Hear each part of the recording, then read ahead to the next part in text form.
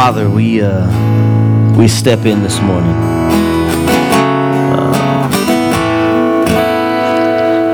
God, we step into what your word says about us. We step into what your word says about you.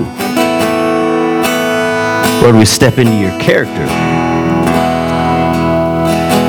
And all throughout the word, Lord, you say to us that you can have all these characteristics, these great characteristic traits. Being kind, being patient, Lord. You go down the list, but what you say to us, Lord, is if it's void of love, it doesn't mean anything.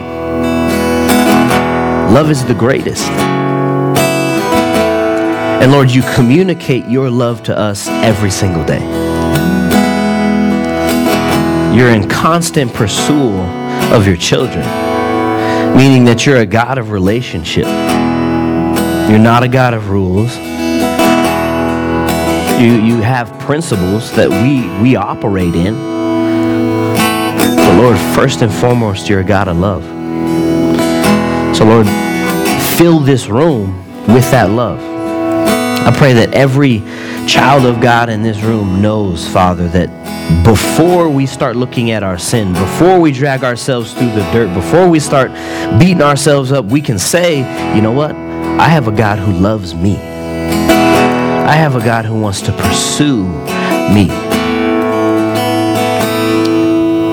And so, Father, as we jump in this morning, we thank you for that relationship. And Lord, right now as a congregation, God, I pray that we can just open up our mouths and pray for the relationships in our lives, the friendships in our lives, Lord, that you would just bless those. So let's do that as a body this morning. Let's just pray for the relationships that we have, husband and wife, friend to friend. It doesn't matter, because the Lord wants us to be about relationships. So just pray with me this morning about that. Father, we come to you this morning. Come on now, church, let me hear you this morning. Come on, let's pray for these relationships. If it's not about each other and the God that we serve, what are we doing? Father, I pray for the person next to me, the person on the left and on the right, that whatever they're going through, Father, you would jump into their life and communicate to them that you have it taken care of. You do. And Lord, bless these people. Bless the friends in the room. I pray that the relationships in the room are strong because of you, Father. That a church that is together, a church that prays with one another, Father, that we have each other on each other's mind, Lord. There's nothing we can't accomplish. Lord, you are about relationships. So, Father, this morning as we jump into this word, I just pray that you show us how much you love us and how much you're after us. Father, we love you. We thank you. Be in this room. In Jesus' name, everybody said, amen. You guys can be seated.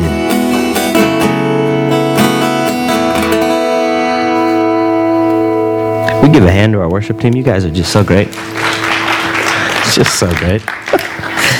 Welcome this morning. Thank you guys for being here. There's a lot more people in here than last Sunday, because last Sunday was Memorial Day weekend, and everybody decided to go plant flowers and be outside. And hey, no one wanted to come hang out with me. I was a little bit, well, actually, I should say come hang out with Beck, because Beck was preaching last Sunday. So we'll just say it was because no one likes Beck, right? I'm just kidding. I'm just kidding. He's going to hear that on the recording and be like, yeah, this guy, all right.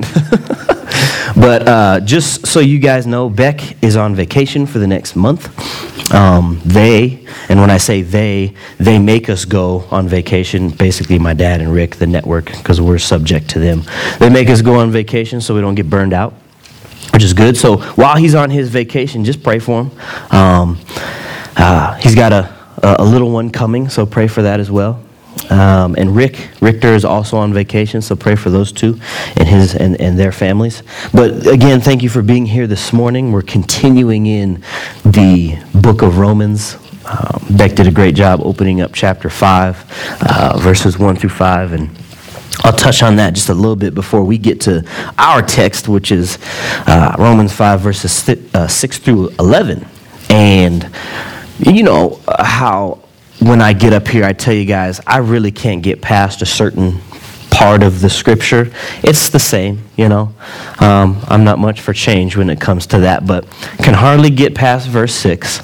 There's a lot from verse 6 to verse 11, obviously, because it's the Word of God. And in the Word of God, the Word interprets the Word, and it's just packed. Something, you can read something when you're 5, and it means something not different, but there's more to it when you're, 15, 20 years down the road. And the Holy Spirit just expands it. And so, yes, we're going to continue here in chapter 5, but it's been an interesting road up until then.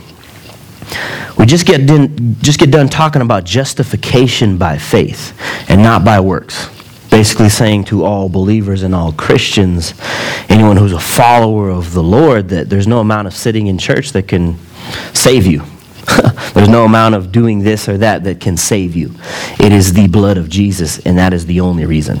If we ever look away from that, then we've missed it. We can make prayer the it. We can make worship the it. We can make even what we do on a Sunday morning the it, and that's just, guess what, not it. All right? The end of chapter 4 is a massive, massive statement. It's verse 25, and it says, "He who was delivered over because of our transgressions and was raised because of our justification." See, it's not just about Jesus' death.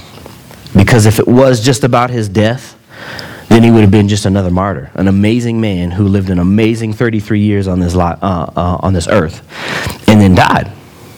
It's the fact, ladies and gentlemen, that he conquered death and walked up out of the tomb, that we can stand in front of thousands of people with our heads up, or one person with our heads up. We don't have to be ashamed of the gospel, like it says in chapter 1, verse 16. Paul says, "I'm unashamed." The reason why we're unashamed, the reason why we are, who he says we are, is because he got up and walked out of the tomb and conquered death. Hallelujah. Amen. And that gives me confidence, and that's the only thing really that gives me confidence, okay? I can't pat myself on the back because of what I've done. There's more that I've done wrong that I look at that I've done right than that I've done right that gives me any kind of confidence in myself. So let's read verses 6 through 11. I'm going to talk a little bit about 1 through 5, and then we're going to break down 6 through 11. But here's the text for today. I don't want to spend too much time talking. I just want to read. It says this: "For while we were still helpless, at the right time, Christ died for the ungodly. For one will hardly die for a righteous man, though perhaps for the good man someone would dare even die. But God demonstrates his own love towards us in that while we were yet sinners, Christ died for us. Much more then, having been justified by his blood, we shall be saved from the wrath of God through him. For if while we were enemies we were reconciled to God through the death of his Son, much more, having been reconciled, we shall be saved by his life. And not only this, but we also exult in God through our Lord Jesus Christ, through whom we have now received the reconciliation." Now, there were two things that were brought out that really struck me in verses 1 through 5, specifically in verses 1 through 2 of chapter 5. And it's talking about this issue of peace and grace. And the first part of chapter 5, it just says, "Therefore, having been justified by faith." That therefore is therefore because it's saying after everything that we got done talking about from chapter 1 all the way up to the end of chapter 5. Because you said yes to Christ, here's the result. And it says that we are at peace with God. Now that really struck me. Because there are many times in my life, and I don't know about you guys, where I have said I am not at peace with God. So that scripture was like, okay, what is this saying? And Beck did a great job helping us understand what that scripture was pointing towards. When we are separated from the Lord because of sin, we are at war with God because of sin. When we say yes to the Father, that war is over, and He is at peace with us. So no matter how I feel, no matter what I've been through in that day, or this day, or days to come, if the Lord allows me to wake up tomorrow, He's at peace with me. Now see, that racks my brain because I'm so analytical about what I do that sometimes it's cyclical in nature where I'll just beat myself up all day long. And I have to stop and pause and say, wait. I serve a God who's at peace with me because I said yes to Him. That's unbelievable. And then the next piece of it is this grace. It says in, let me see here so I can not take this stuff out of context.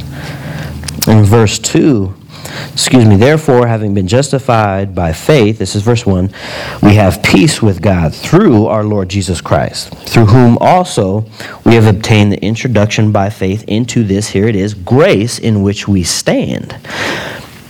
As you and I sit here, as you were standing and worshiping, as you drove here this morning, almost said this morning, okay, take us back to church.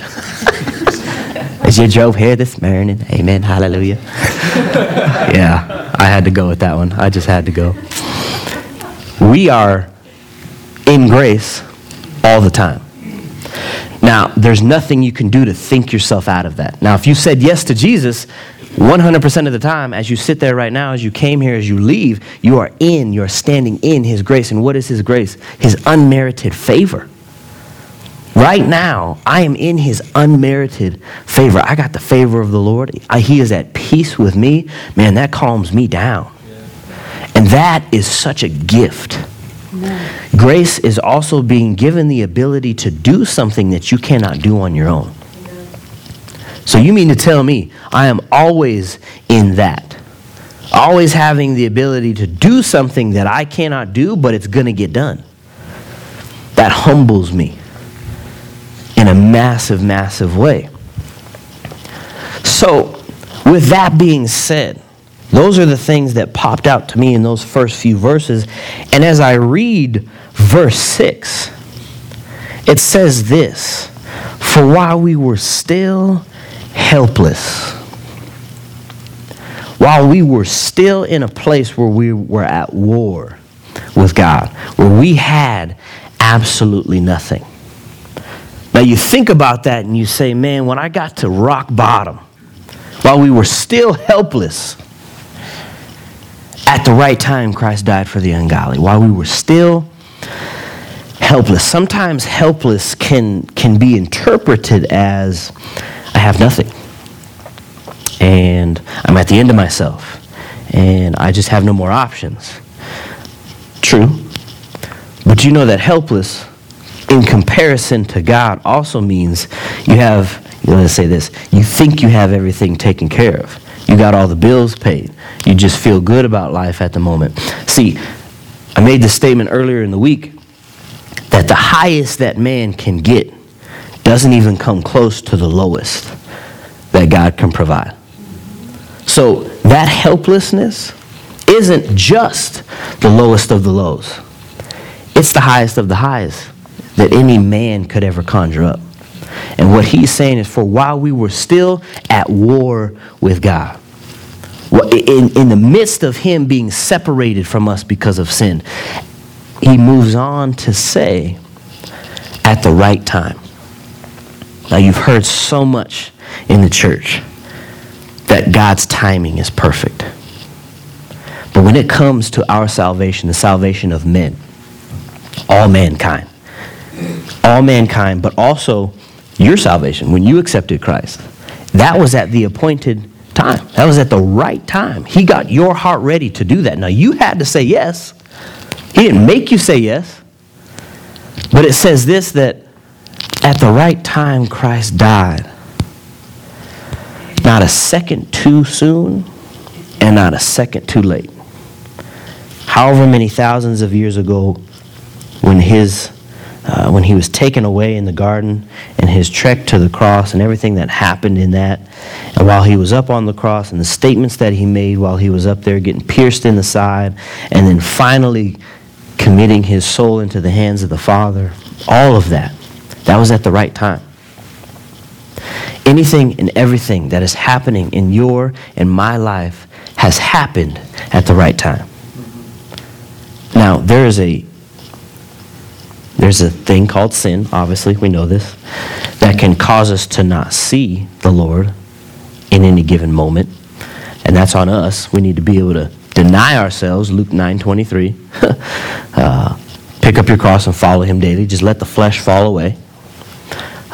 But what I'm saying is that he didn't miss. Thank God he didn't miss.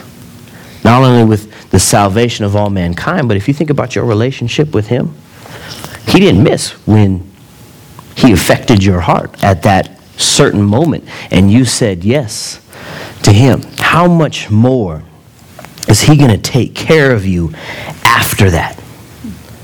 We spend so much time trying to govern the moment. I'm telling you this morning, stop trying to govern the moment. Because at the right time, he died, it says, for the ungodly. Who is the ungodly? Well, go back and read halfway through chapter 1, chapter 2, and a little bit of chapter 3, and you'll figure out who he's talking about. All of those individuals, as we go back, and in chapter 2, he talks about the impartiality of God. Back half of chapter 1 was unbelief and its consequences. He speaks to the Jewish nation about the fact that you're taking the law and you're putting it on a pedestal. In chapter 3, all the world's guilty, not just the Gentiles. That's who he's speaking about. See, at the right time while we were at war, when we were helpless, he didn't just die for the half or the partially lost. He died for the wholly lost. Not holy as in H-O-L-Y, but W-H-O-L. After that, I get nervous when I spell in front of crowds.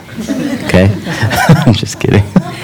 Needless to say, I was never in a spelling bee. I was out on the court dunking on people. All right? Back to Jesus. All right?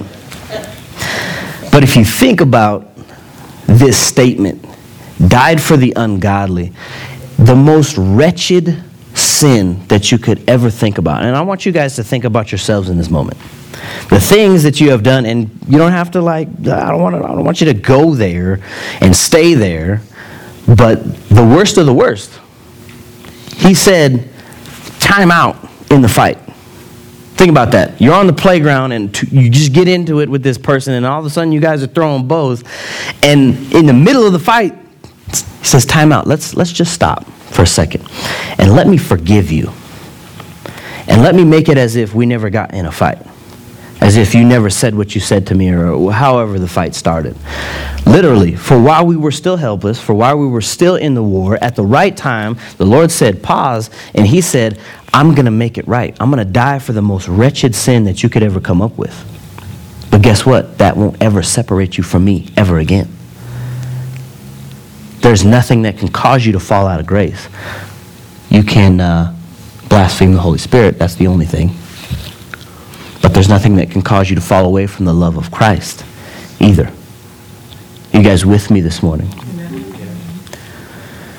And then he goes on to explain basically the love of God, the love of Christ.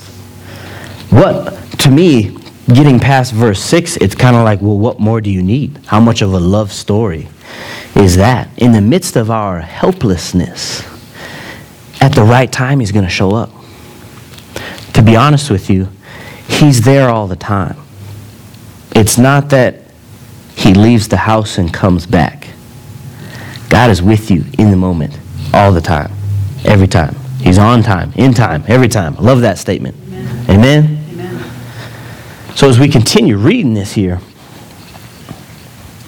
he begins to talk about a lot of bit of Christ's character when it comes to his love for us. In verse 7 it says, "For one will hardly die for a righteous man, though perhaps for the good man someone would dare even to die." Now think about that for your own self. Somebody who's done a lot of good things to you in your life. Would you die for that person? To be honest with you, I got some more things to accomplish on this earth. I don't know. Let's be real. Even for somebody who is such an upstanding citizen, would you even die? Though perhaps, halfway through verse 7, though perhaps for the good man someone would even think about it, would even dare even to die. Verse 8, but God demonstrates his own love towards us in that while we were yet sinners, Christ died for us. That verse 8, the latter half of verse 8, saying while we were yet sinners, Christ died for us. As that connects back to verse 6, saying we were still helpless at the right time, Christ died. Again, I don't know how else to communicate this to you this morning in a way that is going to be most effective. But the sin that we have in our lives, I am so thankful that it cannot separate me from the love of God. There are consequences to sin. Don't get me wrong when I say that. But he's saying here in verse 8 that his demonstration of love was because of something that didn't have to do with all of, how do I say this, everything about your relationship with Christ being in harmony. Does that make sense? Like, here's my theory, and it's just a theory, so don't take this to the bank. Please don't. I'm even a little weary, or not weary, but nervous even saying this, that in new relationships, when people have new relationships, it's all like the honeymoon stage. It's cake and candy and balloons and doves are flying around. Not really, but just go with me on that, all right? When things start to get, like, that's easy. Let's just say that. It's easy to love somebody when everything's good and you're smiling at each other and you don't really know about that person quite yet. All right? The kicker is when the friction comes. Are you going to be able to still love that person as much or be interested in that person as much the first day as you are when all of a sudden they say something that you don't like? Then all of a sudden you guys are butting heads. Those of you who are newly married and been married for 50 plus years, I'm sure you know this, right? Well, it would be so easy for God to demonstrate his love for you and I if we were righteous, holy, and completely all the time, every day. And what he's saying is that when you're at the worst of your worst, when you're at the lowest of your lows, when you were the wretched, of the most wretched, that's not even good English, but it's whatever. You guys get what I'm saying. He said, that's the moment that I loved you the most. That's the moment when I wanted to pull you up out of that and set your feet on solid rock and be who I've made you to be. Are you with me this morning? God demonstrates his own love towards us in that while we were yet sinners, he died for us. Those two, it's a both and. You can't have one without the other. And that's what makes it so potent. The reason why this set of scripture hits me so much is because the Lord is trying to break me out of, and I can be vulnerable with you guys, okay, because I'm a human being. I'm real, all right? I don't have it all figured out. I'm the guy up front with the microphone, but that doesn't mean that, hey, I'm only 32 years old. 32 years of experience is nothing compared to the Word of God. Or compared to, let's just say, Jerry. Jerry's got more experience, double than what I have, all right? I don't have it figured out, but the Lord is working on me to try to get things out of me that have to do with being so critical about myself. That I so often get to a place where the narrative in my head is not a good one. I'm saying to myself things that I should not be saying. You are not this, you are not that, blah, blah. And before you know it, the confidence dwindles. And the Lord's like, what are you doing? This needs to come back up, and you need to speak the right thing. So I'm better at it, way better than I used to be. And I don't spend that much time in the gutter, let's just say that.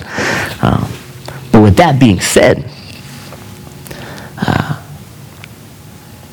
this right here, these set of scriptures, the reason why they hit me so much is because if I don't see the God that I serve as a God of love first, then that's where my mentality starts to go into the gutter right away.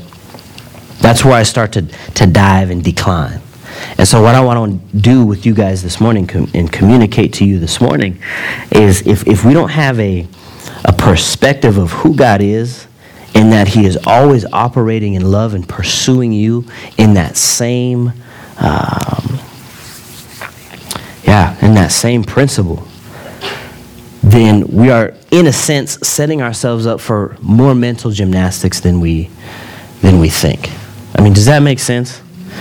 I don't want to get too far away from the scripture and what the scripture's saying and talk about me, because it's not about me. However, this set of scripture communicates so much about who the Lord is and how much he loves you in the midst of the crap that either we're doing or going through, that it's humbling in nature.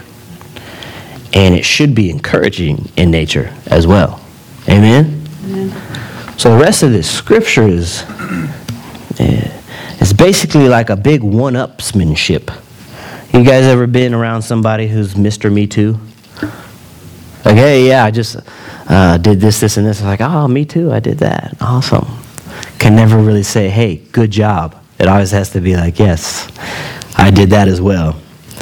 It's a big one-upsmanship contest. Well, here's what we read in verses 9 through 11. It says, much more then, let me one-up you, having now been justified by his blood, we shall be saved from the wrath of God through him. I could preach probably the next 4 months on verse 9 when it comes to the wrath of God. Now, do we really understand how powerful a Jesus we serve? How powerful a God that we serve? Now, ladies and gentlemen, if he wanted to, he could blink and your life would be over. He could say, now is the time, the appointed time, that so-and-so is going to come home. Any one of us sitting in this congregation this morning. There's something about that puts me in a place of reverence. That there's certain things that I just won't do anymore because of that. That he is a God who could snuff our life out if he wanted to, but you know what? He doesn't do that. The moment we have that impure thought or that thing that we do, that word that we let come out of our mouth, or any of it, all of it, he has every right in the world to knock us out and take our feet out from underneath us. But he doesn't do that.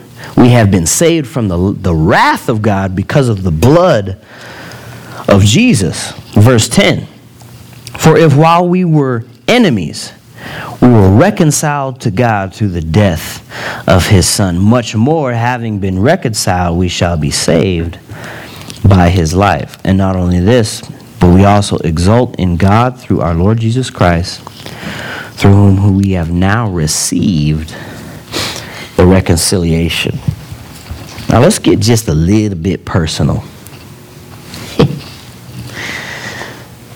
Anybody in here mad at God for something? Maybe frustrated with the Lord over a process? And you may be saying to yourself, no, I'm probably not. And that's good. However, our life on a day-to-day basis is, in essence, because we are of the flesh, we're not, because how do I say this? We live in the flesh. Scripture says that although we are not of the world, we live in the world. Okay, so does that make sense? Our flesh is at not at war, but it's in conflict with the Spirit. Because our flesh wants to do something and our spirit wants to do something different. Paul says the same thing. He says, why do I find myself doing the things that I don't want to do when the things that I want to do, I'm not doing them. So Paul explains that. There is a conflict on a day-to-day basis between the flesh and the spirit. And we are constantly trying to reconcile ourselves back to the Lord. Now, let me use this to better explain this. Small r, small reconciliation, as compared to big R, big reconciliation. The Lord reconciled us through dying, so we're good. All right, salvation, that's done. All right? But there's a reconciliation that's trying to happen on a day-to-day basis, trying to get your flesh away and step into the supernatural, step into the Spirit. My question for you today, trying to get a little bit personal, is today is now a time where you have to reconcile with the Lord? Because let me say this to you. It doesn't happen in your time. What does verse 6 say? It says at the right time. The Lord died for the ungodly. At the right time, he's going to come through. At the right time, he's going to give you exactly what you need because he knows your needs. Is there a bit of reconciliation that might need to happen this morning between you and the Father? See, Luke 9:23, deny yourself. There's things that I know I need to deny myself in, but there's other things I haven't asked the Lord, what do I need to deny myself in? See, I know I need to reconcile myself to the Lord in some areas, but are there things that I don't even know that I need to, that I have to ask him, that I didn't know that I was hanging on to, that are keeping me tethered from rising up over a certain circumstance? Are you with me this morning? It's one thing to say, yes, Lord, I'm going to reconcile myself. It's another thing to say, Lord, show me what I need to be reconciled. Show me what needs to be reconciled within me. Does that make sense this morning? Let's get the worship team back up here. And today is the first Sunday of the month, which means that we will do communion this morning. I'll walk you guys through that. But does this set of scripture make sense to you? Verses 1 all the way through verse 11. This issue of peace, this issue of grace, this issue of being saved in the midst of being helpless, this issue of reconciliation, all points towards something. It points towards how much the Father loves you. And we can never, ever, ever lose sight of that. Now see, I don't want today to be one of those things where you come in and you say, oh, well, the pastor he just preached about God's love. God is love. Do you believe that? Do you walk in it? And if you don't, do you want to walk in it?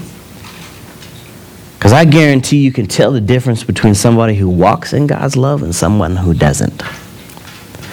The speech is different.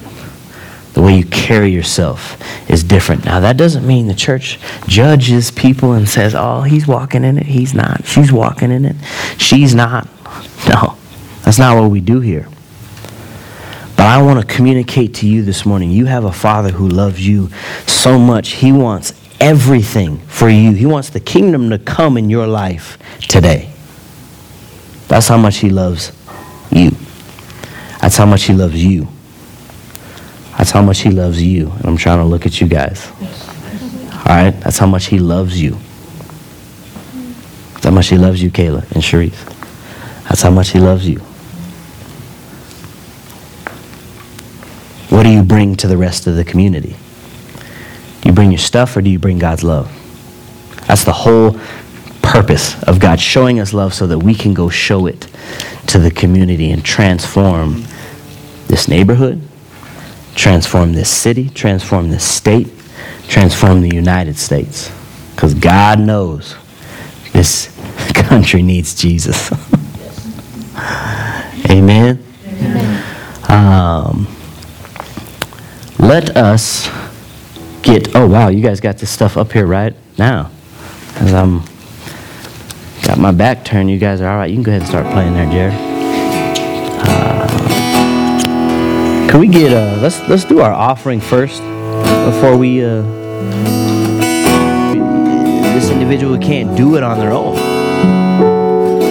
That there's no more walking this life by yourself. You don't have to be Superman or Superwoman. That's already been taken care of. His name is Jesus. Lord, if there's anybody in here who wants to give their life to you for the first time, I just pray that they would just raise their hand and we will pray with you. We will pray with them, Father, and welcome them into the kingdom. But if that's you this morning and you haven't received Christ into your life as your Lord and personal Savior and want to do that right now, just throw your hand up in the air. Thank you, Father. Thank you, Father. In Jesus' name, amen. So here's what we're going to do. We're going to stand up, go down the center aisle right here, and I got communion on the right and to the left, and looks like we've put the bread right here. So let's stand up, get what you need, go back to your opportunity to take communion, and just really understanding what communion is and what it's about. Father, you have given us through communion a way to remember what you've done on the cross. And Lord, as we hold the cup and the bread in our hand, or the wafer, or whatever you want to call this, Father, we understand that your flesh was a sacrifice, Father. And at that time when you were with your disciples in the upper room, you picked up a piece of bread, you broke it, you passed it around, and you explained that to them. And Lord, nothing would have been sufficient to atone for sin except the death and the destruction of your flesh. The Bible says tearing down the temple and raising it up again in 3 days, Father. We eat that in remembrance of you, just like you told your disciples to do. And then, Father, you have the cup, which represented the blood of Jesus Christ. Lord, every drop that was spilt for a purpose. And Lord, we drink what is in the cup, and doing that in remembrance of you, in remembering the amount of blood that was spilled for our sake, for my sake. And Lord, this communion is something that brings us back to the reality of why we believe what we believe. That yes, you died, Father. More so, you rose.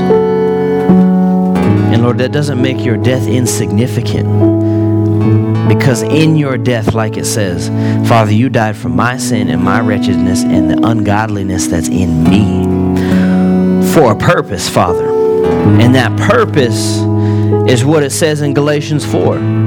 Verse 4, it says, "But when the fullness of the time came, God sent forth his Son, born of a woman, born under the law, so that he might redeem those who were under the law, that we might receive the adoption of sons." God, that's why you died, so that we could receive the adoption as sons, also as daughters, because you are sons. We are sons. God has sent forth the Spirit of his Son into our hearts, crying, "Abba, Father." Therefore, you are no longer a slave, but a son. And if a son, then an heir through God. Father, that is why I'm a son of God. And we are sons and daughters of the Most High. And Father, that in and of itself is the greatest love story ever told, and ever worth telling. Father, we thank you for this opportunity. And we just get our hearts back in alignment with you as children. So Father, we love you. We thank you. In Jesus' name, amen. Let's stand as we close in this song this morning. Our God is the Lion.